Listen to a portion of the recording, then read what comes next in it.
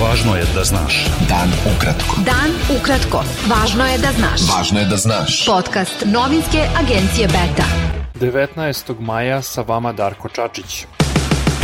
Prema najnovijim podacima Ministarstva zdravlja Srbije, od posledica infekcije koronavirusom umrlo je još 15 osoba. Od 10.761 testirane osobe, zaraza je potvrđena kod 609. U bolnicama je 2289 COVID pacijenata, od kojih je 80 na respiratoru. U Srbiju je danas stiglo još 440.000 doza kineske vakcine protiv koronavirusa. Predsjednik Srbije Aleksandar Vučić izjavio je u Pragu da je sa premijerom Češke Andrejem Babišem i češkim privrednicima imao dobre razgovore o raznim temama, od vakcinacije do podrške evropskom putu Srbije i eventualnih olakšica za češke investitore. Na kraju dvodnevne posete Češkoj Vučić je rekao i da ne podržava ni jednu ni drugu stranu u češko-ruskom diplomatskom sporu oko eksplozije magacina municije 2014. godine u Češkoj. Prag za tu eksploziju optužuje ruske tajne agente. Predsjednik Srbije Aleksandar Vučić izjavio je da je uvek spreman za dijalog sa Prištinom i da će prihvatiti termin pregovora kada bude određen, ako bude slobodan tog dana, a da će ako ne bude zamoliti Evropsku uniju da pomeri sastanak. Premijer Kosova Aljbin Kurti rekao je da će se sa Vučićem sastati sredinom juna da bi raspravljali kako nastaviti dalje. Kurti je rekao da dijalog ne može da bude nastavljen na način kako je vođen u prethodnim godinama. Dodao je da Priština želi dobro pripremljen dijalog u kojem će svi biti ravnopravni i da ishod tog procesa treba da bude međusobno priznanje Srbije i Kosova. Predsjednik Skupštine Srbije Ivica Dačić izjavio je da se međustranački dijalog o poboljšanju izbornih uslova odvija veoma dobro i da se sledećeg utorka može očekivati donošenje konkretnih odluka. Cilj je da se ti pregovori završe 6 meseci pre izbora, rekao je Dačić.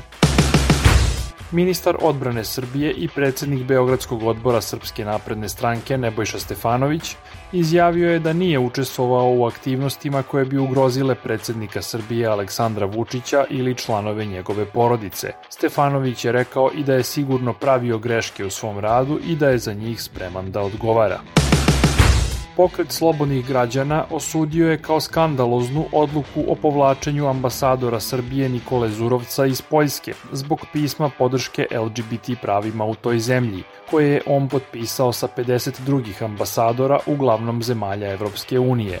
Pokret je naveo da je Srbija tim potezom poslala jasnu poruku da neće da uskladi spoljnu politiku sa politikom Evropske unije i da se ne zalaže za elementarna ljudska prava. Beta. Dan ukratko.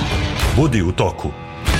Predsjednik Crne Gore Milo Đukanović izjavio je da neće potpisati izmene zakona o državnom tužilaštvu usvojene u Skupštini i da će ih vratiti parlamentu na ponovno odlučivanje.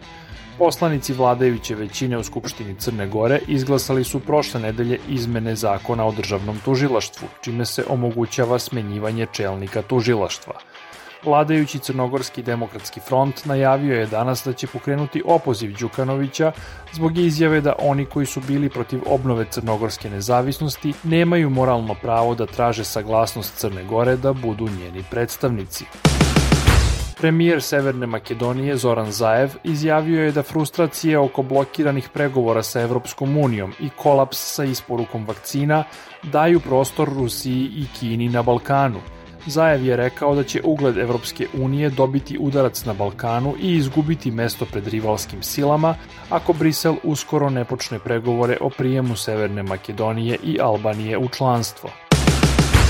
Sjedinjene Američke Države su osumnjičile bivšeg albanskog premijera Saljija Berišu za korupciju i zabranile njemu i članovima njegove porodice ulazak na američku teritoriju.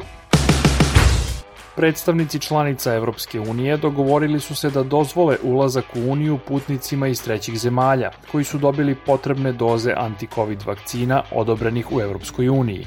Preporuka je odobrena, ali ne obavezuje države članice. U izraelskom bombardovanju Gaze danas je poginulo 6 osoba. Ekstremistički palestinski Hamas prethodno je ponovo raketirao južni i centralni deo Izraela. Premijer Izraela Benjamin Netanjahu rekao je da je odlučan da nastavi operaciju dok ne postigne cilj. uprkos pozivu američkog predsjednika Josepha Bidena na deeskalaciju neprijateljstava u pojasu Gaze. Nemački ministar spoljnih poslova Heiko Maas pozdravio je odluku američke administracije da odustane od sankcija protiv kompanija i pojedinaca uključenih u rusko-nemački gasovod Severni tok 2 i opisao taj potez kao konstruktivan. Bilo je to sve za danas. Sa vama je bio Darko Čačić. Do slušanja. Pratite nas na portalu beta.rs I društvenim mrežama. Važno je da znaš. Dan ukratko. Podcast novinske agencije Beta.